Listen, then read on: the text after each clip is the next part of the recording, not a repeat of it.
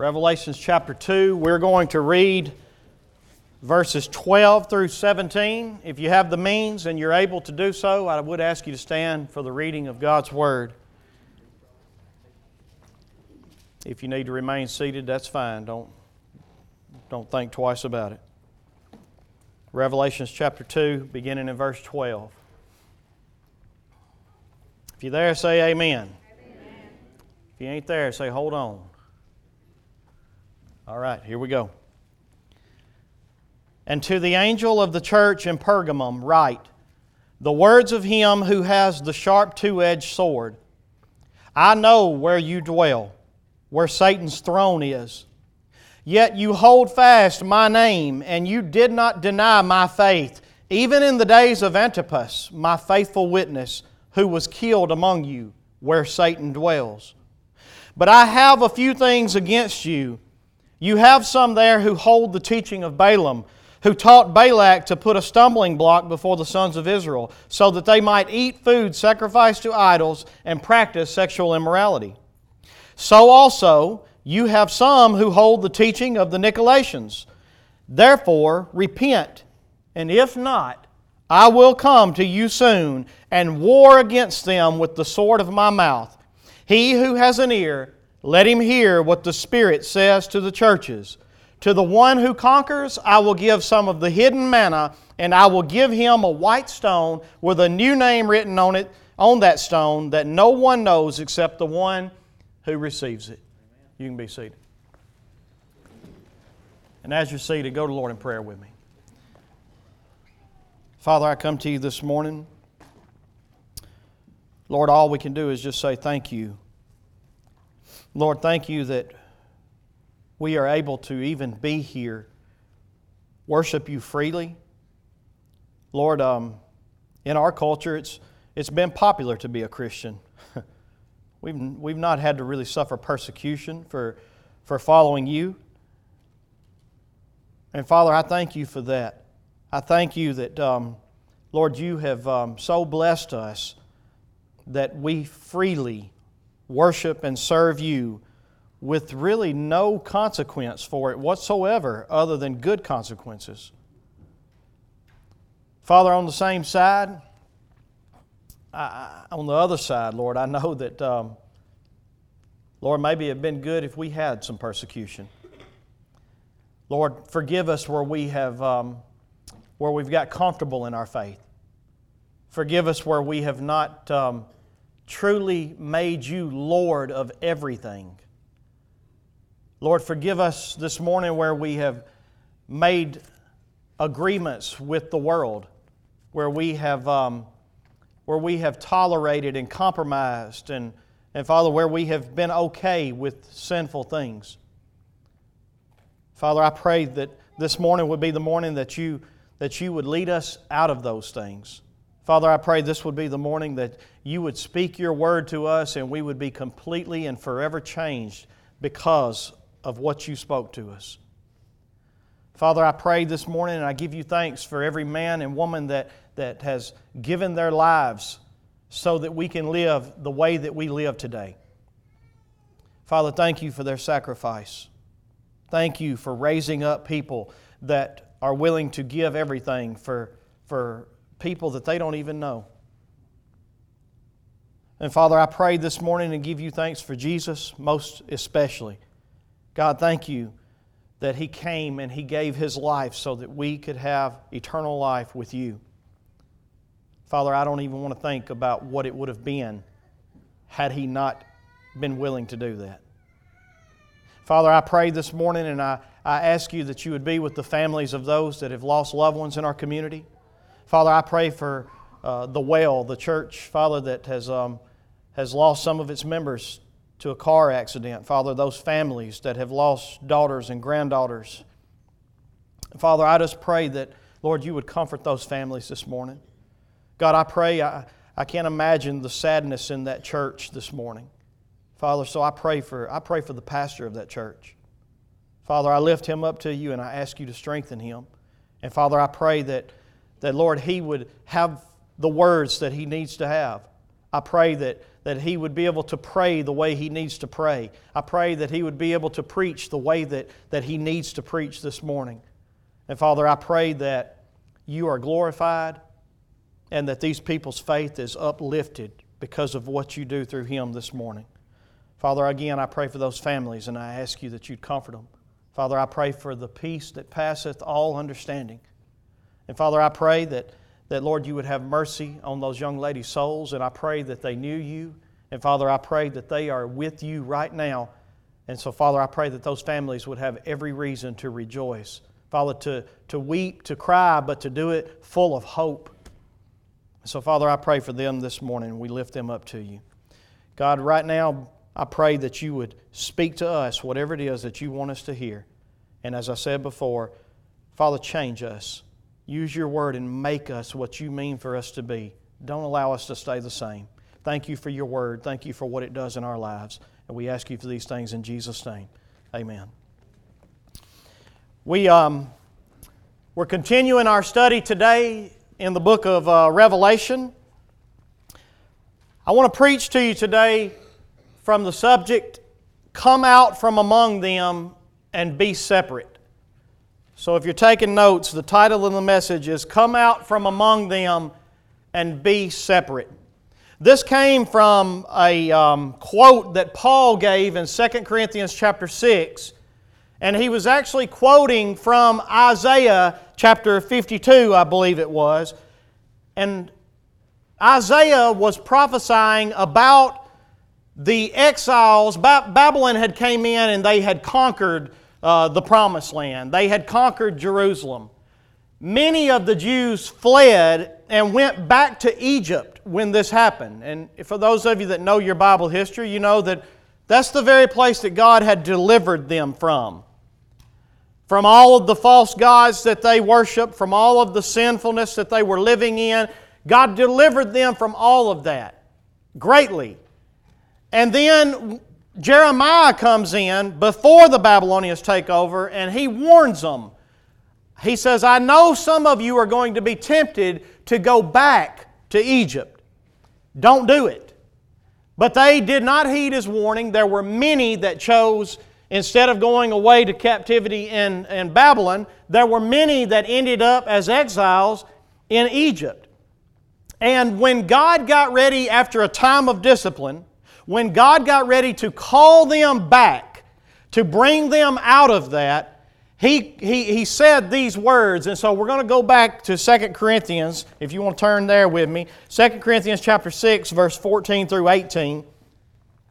And I want to show you where Paul is coming from, and then show you exactly what it is that Isaiah was talking about so that you can get the proper context of where we're at in Revelation this morning. 2 Corinthians chapter 6, verse 14, this is what it says. "Do not be unequally yoked with unbelievers." Now, many times we apply this to just marriage, right? And it does apply to that, no doubt. God wants to make sure that anybody we yoke ourselves up with, that we are walking in the same direction, that we're serving the same God, so that you don't yoke up with somebody, as in this context, that was serving multiple gods, and thereby going in two different directions. And so he says here, don't be unequally yoked with unbelievers, period. Not just marriage, but in everything, in all of life. Don't yoke yourself up with anybody that's going in a different direction than you're going. "For what partnership has righteousness with lawlessness?" So here's what he does. He says, in order to get my point across, I'm going to ask you, I think it's 5 questions here. And I'm going to ask you 5 questions, and they're basically rhetorical questions, but he wants them to think about what the answer is, because it's obvious what the answer is. But to make his point, he asks these questions. The first question, what partnership has righteousness with lawlessness? Or what partnership has righteousness with wickedness? Well, what's the obvious answer to that? Nothing, right? Righteousness and wickedness have no partnership whatsoever. And so that's a big fat absolutely nothing. The next question in the same verse, verse 14, he says, what fellowship has light with darkness? And the answer? Nothing, right? And so here we go again. It's a rhetorical question, but he wants them to think about what the answer is. Absolutely nothing. The next question in verse 15, what does Christ have in common? And this is just another name for Satan here. What does Christ have in common with Satan? Absolutely nothing. And then in verse 15, the next question, what portion does a believer have with an unbeliever? Again, absolutely nothing. And then in verse 16, what agreement is there between the temple of God and idols? And there we have the same answer. Absolutely nothing. There is no agreement whatsoever in this. So the point that Paul is making is that we do not belong in wickedness. We do not belong in darkness. We do not belong with Satan. We do not belong with unbelievers. Now, again, he's not saying that we should separate ourselves to the point that we have nothing to do, we don't speak to them, That's not what he's saying, because we see in other places he tells us to be in the world, but not of the world. But as far as yoking ourselves up with these things, living in them, being a part of what they're a part of, the answer is no. You have no part in this. And then you don't have any part with idols, with anything. Listen, God is a jealous God. He does not share His glory. He does not share His worship with anyone or anything. And so He calls us out of all that to make Him Lord of our life. Lord, literally, He's over everything. Whatever He commands, that is my desire. That is what I desire to do. And then he finishes up in verse 16. For we are the temple of the living God. So here he gives the reason why we have no association with any of these things. God has made you His dwelling place. God has put His Holy Spirit in you, and now you are the place where the Spirit of God lives. He resides with you.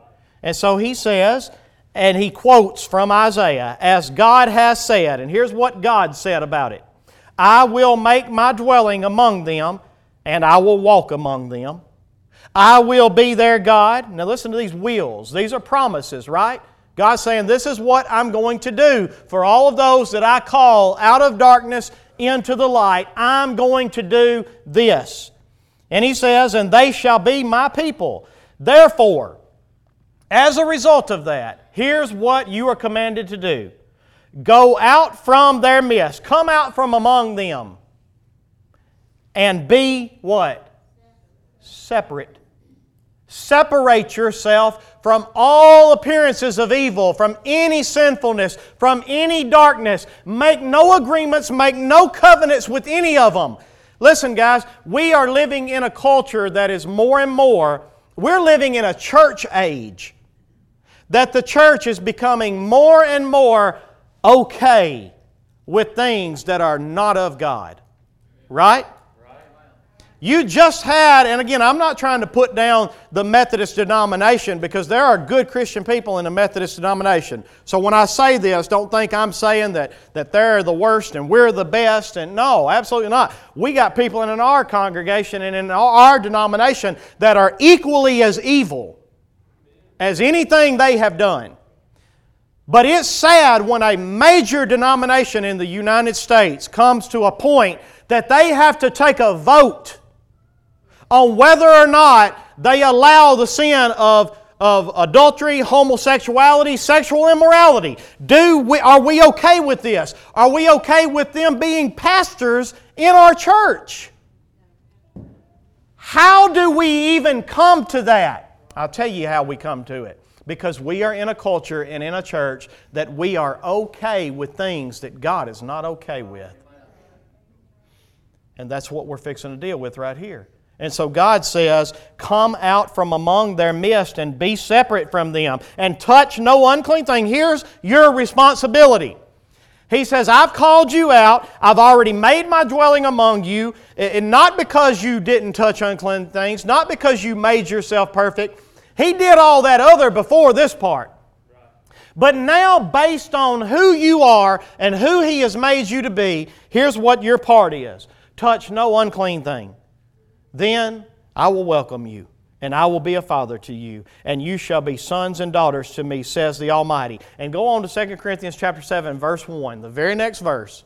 There's no division in it other than the fact that we put a chapter and a verse on it. Look what he says next. Since we have these promises. What promises? That I'll be your God, that I will dwell among you, that I will walk among you, that you will be my people, that I will be a father to you, that I will welcome you, that you shall be sons and daughters to me. Since we have these promises, this is what God said. So since we have these promises, beloved, let us cleanse ourselves from every defilement of body and spirit, bringing holiness to completion in the fear of God. Come out from among them and be ye separate. Completely separate from all the things of the world. And so we should always be separating ourselves from any participation in sin. Now today in Revelation chapter 2, if you'll go back there, today in Revelation chapter 2, verse 12 through 17, we meet a church that this was their struggle. They had already overcome the persecution. They had already lived through the days of persecution. And now they're in a time period that they're still in this worldliness, and they're making agreements and they're making covenants with things that God is not okay with. He has said, come out from among them and be ye separate. And they have said, we're going to claim the name of Christ, and we're going to be Christians, and we're going to live for Him, and we're all about Him, and we worship Him, and we serve Him with everything in us. But He's okay with this. And He's okay with this. Come on, am I talking to anybody this morning? He's okay with this in my life. And this is really not a big deal. And this is the kind of church that we were dealing with. They were a church that was truly in the world. And what I mean by that, they were surrounded by sexual immorality, by idol worship. They were surrounded by worldliness every which way they turned. But God was not going to lower the standard of righteousness for them just because their culture was the kind of culture they were living with. Church, are you hearing me this morning? God is not lowering your standard of righteousness that He declares, you do this. Come out from among them and be separate. He's not going to now stand in front of you and say, well, you lived in a culture that, listen, they were okay with this. And so because they were okay with it, I understand. I'm sorry. He's not lowering your standard of righteousness because of the culture that you live in. The command is still the same. Come out from among them and be ye separate. If you want to recognize that you have been in darkness, contrary, living a life contrary to God, rebellion in Him and against Him and His ways, but now you've seen Christ and you've heard His call and you've come out, He says, here's your standard. Come out from among them and be ye separate. Don't keep living in the ways that the world lives in. As per our goals from chapter 1, if you've been here through the continuous study of this, our goals, one of them was that Jesus was going to reveal Himself in this book in a way that we've not yet seen Him, and sometimes in a way that we need to see Him as the church. This instance, He reveals Himself as a way that we need to see Him, and this church needs to see Him. And we're also going to see another goal is that He wanted us to be blessed. He said, whoever reads this Word and whoever keeps this Word, they will be blessed. And so we're going to see that if we'll read this and we'll keep this as a church, we'll be blessed. But if we don't, what's the opposite of blessing? So, and then the last goal that we're going to look at today, that we might persevere to the end. Christ means to give us this message so that we keep fighting the good fight. Because let me tell you something, it don't get easier in this world. Your Christian walk, when you first came to know Christ, man, you were so excited and on fire, and it didn't take you long to realize, whew, man, this is tough. This is a fight. And let me tell you something, the fight don't get easier as the life goes on. If anything, the fight gets harder but He keeps providing the strength you need to keep fighting. And so He gives you this so that you might keep fighting, keep on keeping on, persevere to the end. Jesus had walked among this church. You remember, He said He was walking among the 7 golden lampstands which represented the churches, and He was inspecting these churches, and He was going to come back and tell them, this is what I see when I inspect this church. And He saw that these were a people that needed to see Him as the way He introduced Himself in verse 12. In Revelation 2 verse 12 it says, "And to the angel of the church in Pergamum write these words. These are the words of Him who has the sharp two-edged sword." And so He wants you to see Him as one who has the sharp two-edged sword. What does that mean? What is He trying to reveal to us here? Well, when you go back and you look at the Scriptures, you'll learn that the two-edged sword was what represented the Word of God.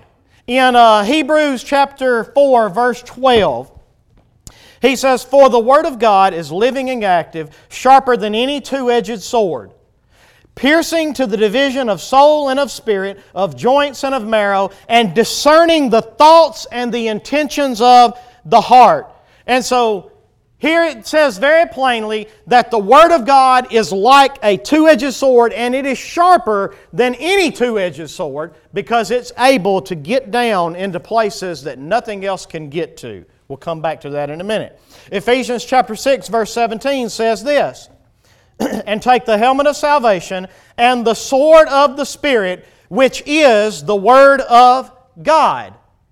In Revelations chapter 2, verse 16, I believe it was, He actually told us that if we don't repent, then He's going to come to us soon and make war against us with the sword of His mouth.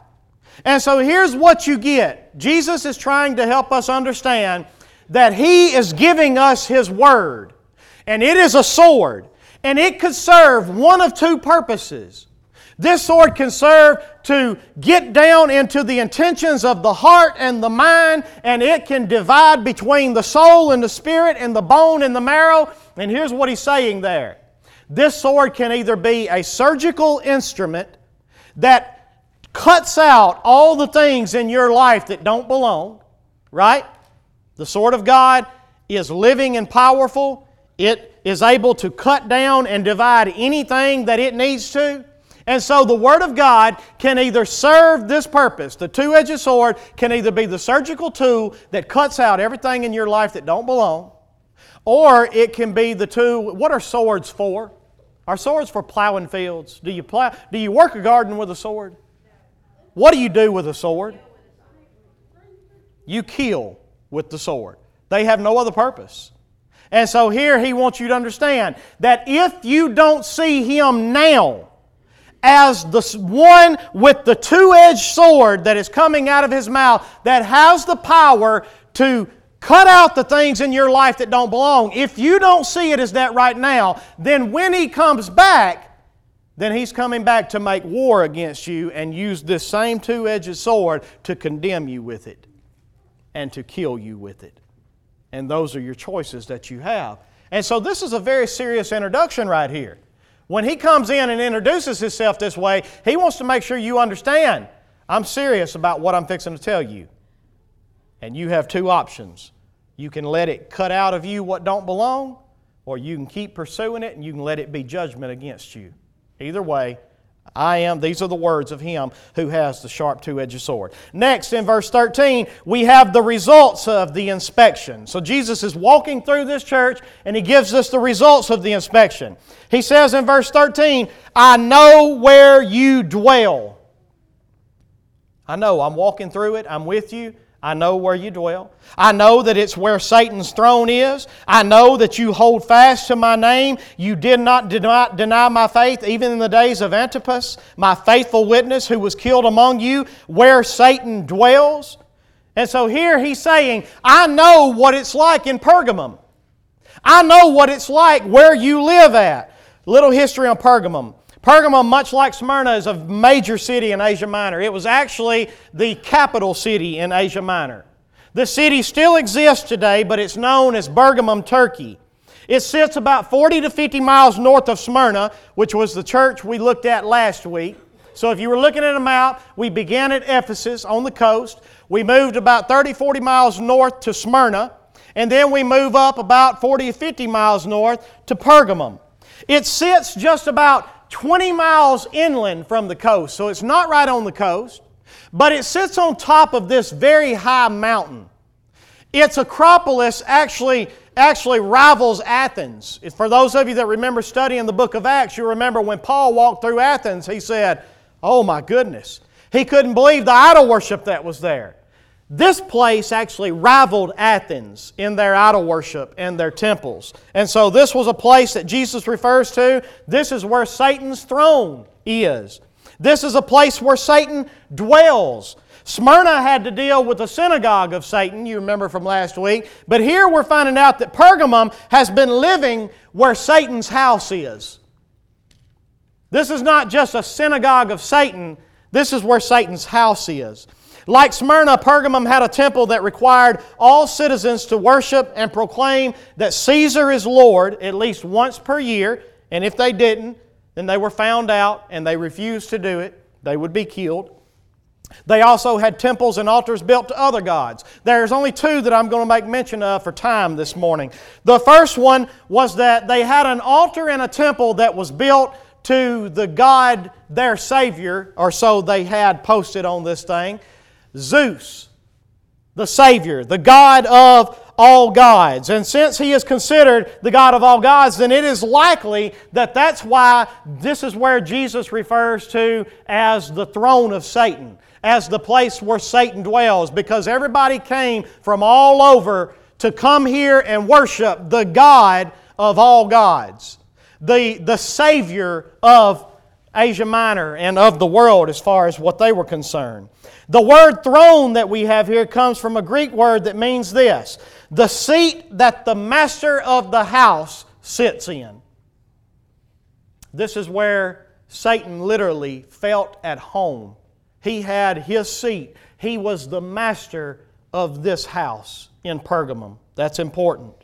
Interestingly, in the 1900s, and you can go find all this anywhere, there's a museum in Germany that has this altar. In the early 1900s, an archaeologist and an engineer from Berlin, I believe it was, went over to Pergamum and they uncovered the ruins of this temple. You can go visit this same temple today. It's in Berlin, Germany. They moved it and they now have a Pergamum museum in Berlin, Germany, and you can go over there, you can Google it right now, and you can see a picture of it. They have the west side of this temple, an altar set up in this museum.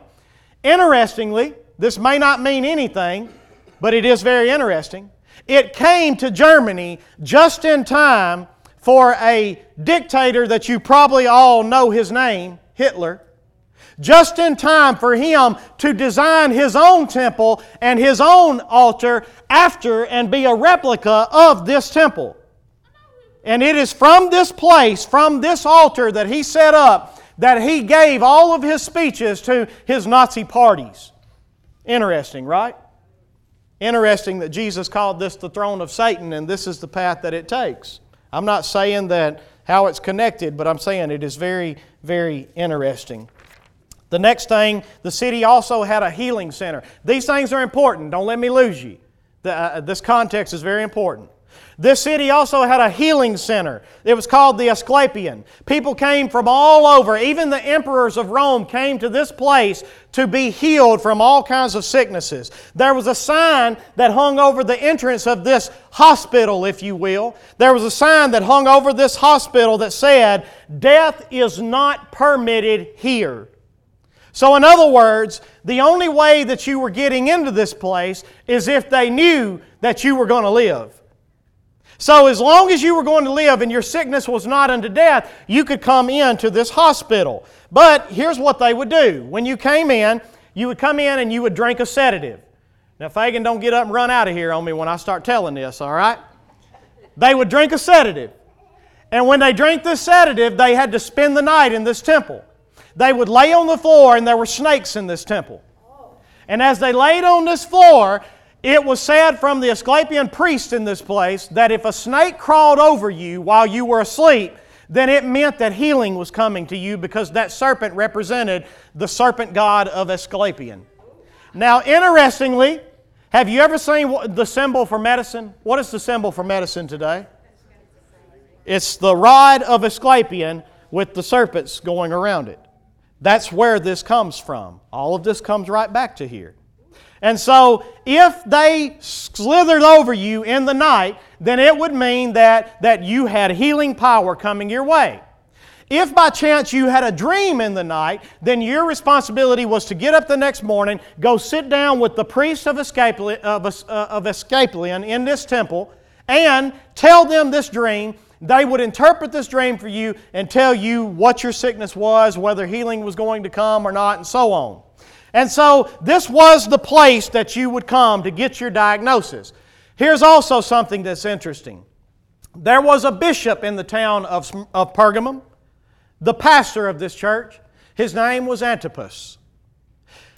The priest of Asclepian went to the governor of Pergamum, and they complained that the spirits that they served were coming to them in their dreams and telling them that the prayers of Antipas are driving them out of the city and they are hindering the work of the god of Asclepian. And so the governor of Pergamum brought the priest with Antipas before him, and he told Antipas, proclaim that Caesar is Lord and sacrifice to this statue of him, sacrifice incense and wine, and then you can live. Because he knew he wasn't going to do it. And he didn't do it. And so when he refused, here's what happened. They went and they built a bronze bull and they put it on the altar of Zeus. Remember how these two places fit together? The God of gods. And they put it on the altar of Zeus. And they tied Antipas in a way that when they put him inside of this bronze bull, his head was in the head of the bull and the rest of him was sitting down in the body of the bull. Then they went and they got wood and they put it under the bronze bull and they lit a fire. And little by little, Antipas roasted to death because of his faith. But it is said, tradition tells us, some of the early church fathers wrote of it, and tradition tells us that while he was dying, that you could still hear him praying for his church and for that city. Now, with that context, go back with me to Revelation chapter 2 and let's read verse 13 again. I know where you dwell, where Satan's throne is. Yet you hold fast my name, and you did not deny my faith, even in the days of Antipas. Even when you watched your pastor roast to death in a bronze bull, you did not deny my faith. You did not deny my name. He was killed among you where Satan dwells. Context is pretty important, right? This is a very, very great commendation. I know all that you're going through. I know where you live. I know your culture. I know that you stay true to me even when persecution was so strong that people were being roasted, cooked to death because of their faith. But, verse 14, here comes the condemnation. Verse 14, but I have a few things against you. You have some there who hold the teaching of Balaam, who taught Balak to put a stumbling block before the sons of Israel so that they might eat food sacrificed to idols and practice sexual immorality. So here's the first condemnation. You have some in the church, as faithful as they are, they're holding on to Balaam's teaching. Here's the quick version of the story of Balaam. He was a prophet of God for hire. You can go back to the book of Numbers and read the whole story. But he was a prophet of God for hire. And so whenever the Israelites had come out of Egypt and went through the wilderness and they're entering into the promised land and they have just conquered the Amorites and now they're on the edge of Moab. And the king of Moab, Balak, he sees this great company. He's heard of their God. He knows what happened to the Egyptians. He knows what happened to the Amorites. And now he sees them on the edge of his camp. And so he tries to find somebody who can curse them. And so he finds the prophet Balaam. And he says, hey, come curse this people for me. I'll pay you with silver and gold. And Balaam comes back and says, okay. And so he goes and he asks God, can I curse this people? And God says, no, I've blessed them. You can't curse them. So he goes back and he tells Balak and Balak's men, he says, I can't curse them. They're blessed of God. So Balak ups the ante. And he says, okay, I'll give you even more silver and gold. And he sends some of the highest people of the city to him to try to persuade him. And so Balak says, okay. Balaam goes back and he asks God. He said, God, listen, they've upped the ante. They've upped the ante. And so, listen, can I curse this people? And God says, no, you can't curse this people. They're my people. I've blessed this people. Go back and tell them no. And he begged and he pleaded with God, and he said, God, they want me to go with them. They won't let me say no. And so God finally says, okay, listen, you can go with them. You can go and look at these people, but you cannot curse them. That's the end of it. And so Balaam starts on his way, and if you know the story of the donkey, he gets stopped. The donkey tries to stop because there's an angel in the way that's fixing to kill him, and him and the donkey have a conversation. So some of you know that story. If you don't, go back to Numbers and read it. But then he finally gets to the other side, and he's standing on top of a mountain with the king of Moab. And he says, look at these people. Now pronounce a curse over them, and I'll bless you more than you've ever been blessed. I'll give you everything that your heart desires. And so here Balaam starts trying to curse them. But every time he tries, the only words that will come out of his mouth is a blessing. And Balak says, wait a minute, I told you to curse them. What are you doing? He says, listen, I'm trying. I can't. All I can do is bless them. And this happened, I think, about 3 more times, I believe is how the story goes. And so finally, what Numbers 31 tells us is that Balaam finally advised Balak, and he said, listen, God will not allow these people to be cursed. But here's what you do. If you will go back and you will get some of your beautiful women to come in and seduce the men, they will fall in love with them and they will start serving your gods, and then God will curse them. And so on that advice, that's exactly what happened. And the men of Israel and the women, unequally yoked, not according to race, according to religion, unequally yoked, they came in here and they started yoking up with these Moabite women. And as a result of that, they began to serve their gods, and they began to go back to the thing that God had told them to come out from among them and be ye separate. And so now we have this teaching that is taking place and saying that, listen, it's okay. You can still walk with God. You can still go to the promised land. You can still be on your way and still serve these things over here. And then he goes on in Revelation chapter 2 and he says next that there are some among you who hold to the teaching of the Nicolaitans. And without giving you the history on that, some say that this was a teaching that started from the deacon Nicholas that actually came in Acts chapter 6. We don't know for certain what it is. But the gist of it is this. They were teaching and they were holding on to these teachings. They were teaching that I can walk with God, and we can be true to His name, and we can be faithful to Him, and we can belong to Him, and yet we can still have our self-indulgences and the things that we desire, and we don't have to fight our sin. We can just live however we want to live, and we can do whatever we want to do, and Jesus is okay with it. And here's what Christ said about it when He told the church of Ephesians in Revelation chapter 2, I think it's verse 6. Revelation chapter 2, verse 6, He said, you have this going for you. You hate the teachings of the Nicolaitans, which I also hate. In other words, Jesus said, I hate that kind of teaching. I hate preaching that comes in and says, y'all are okay. Live however you want to live. Do whatever you want to do. Just stay true to the name of Jesus Christ. No, I hate it, is what He said. Because my message is this: come out from among them and be ye separate. And so that is the condemnation that they face. And Jesus hates any teaching that teaches anything other than come out of this darkness and follow me as Lord of your life. And listen, I'm coming to a close. Our cultures and our churches have become more and more like this. Guys, this is the American church. If there were a church in these 7 churches that we're looking at that most closely relates to you and I, this is it. This is it. Our culture in our church has become okay with so many different forms of sexual immorality, idol worship. I'm not going to get into what all an idol is. But our churches and our people have become more and more okay with it. We're satisfied with Jesus not being Lord of our life, but we confess Him and we follow Him and we love Him and we're true to Him. Even in great persecution, we're true to Him as long as we can have our sin with Him. Right? And so here He comes in and He says, homie, don't play that.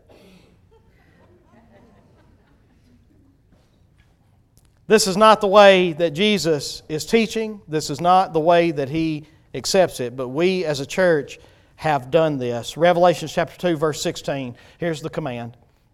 Therefore, repent. Here's the command. We've had the commendation. We've had the condemnation. Here's the command. Repent. Turn away from any and all areas in your life that you know have been taught from the Word of God that this is not God's way. If He has shown you an area in your life that you know this is not God's way, don't keep playing with it. Run away from it. Flee from it. Come out from among them and be ye separate, is what this is saying. Next we have the warning. The command was repent. Here's the warning. If not, if you do not do this, in verse 16, if not, I will come to you soon, and I will war against them with the sword of my mouth. And what are swords used for? That's the warning. Right now, you have an opportunity for this sword to be a surgical tool that actually gets out the things that don't belong. Or you can wait around and not repent and keep walking in it, and this will be the tool that He comes back to kill and destroy you with. And then finally, the reward. Verse 17. He who has an ear, let him hear what the Spirit says to the churches. This is to everybody. And to the one who conquers, I will give some of the hidden manna. I will give him a white stone and a new name written on that stone that no one knows except the one who receives it. And here's what He's saying. He says, I am the bread of life. I am the manna that fell from heaven. That's what Jesus said. And so what He's saying here is, as long as you trust His Word and you follow Him by faith, and this ends up being your life, it will prove your faith genuine, and I will give you the manna from heaven to eat, which is the bread of life. He says, I'm going to give you eternal life here. And then He says, not only that, I'm going to give you a white stone. 2 possible meanings for this. One is that a white stone was given to, in the sports that they took place in here, a white stone was given to the victor. And this white stone was your entrance or your ticket to get in to the Feast of Champions, to the party. And so I believe what He's saying here is, I'm going to give you eternal life. And not only am I going to give you eternal life, but I'm going to give you the ticket to get into the party.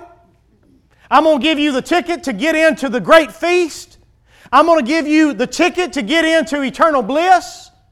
And then He says, I'm going to give you a new name that no one knows except the one who has it. And so here's what that means, I believe. In Philippians chapter 2, I think it was, somewhere around in there, maybe 3, Philippians tells us that because Jesus was obedient to the Father, even to the point of death, because of that, God has highly exalted Him and has given Him a name that is above every other name, so that at the name of Jesus, every knee shall bow and every tongue shall confess that He is Lord. And so here's what I believe this new name is. God's saying, I'm going to exalt you. I'm going to give you a name that is lifted up, that is high. I'm going to give you a name that nobody knows it, but everybody knows the honor that is attached with it. And just like Jesus, I believe that you'll serve with Him, and every knee shall bow and every tongue shall confess that Jesus is Lord and that you're His brother or you're His sister. Listen, in closing, guys, I really believe this is not necessarily our church as a whole, But in our culture, in our society, this is us. This is us. And I believe this warning is for you and I. And I believe this commendation is for you and I. And I believe this reward is for you and I. But if we do not repent and turn away from the ways that God has clearly said, this is not my way, if we're unwilling to do that, I believe it will prove our faith to be ungenuine, and He will come and He will war against us with the sword of His mouth, and it will be used for our destruction. And so it's my prayer this morning that you will be blessed by this word, and that it'll change your life, and that this morning will be the morning that you'll say, God, I'm turning away from this sin that so easily ensnares me. I'm coming back to You. I'm getting where I belong. I'm coming under Your... Remember, this ain't about stumbles. This is about lifestyles. This ain't about mistakes that we make. This is about lifestyles that we choose every day to live in. And this is important.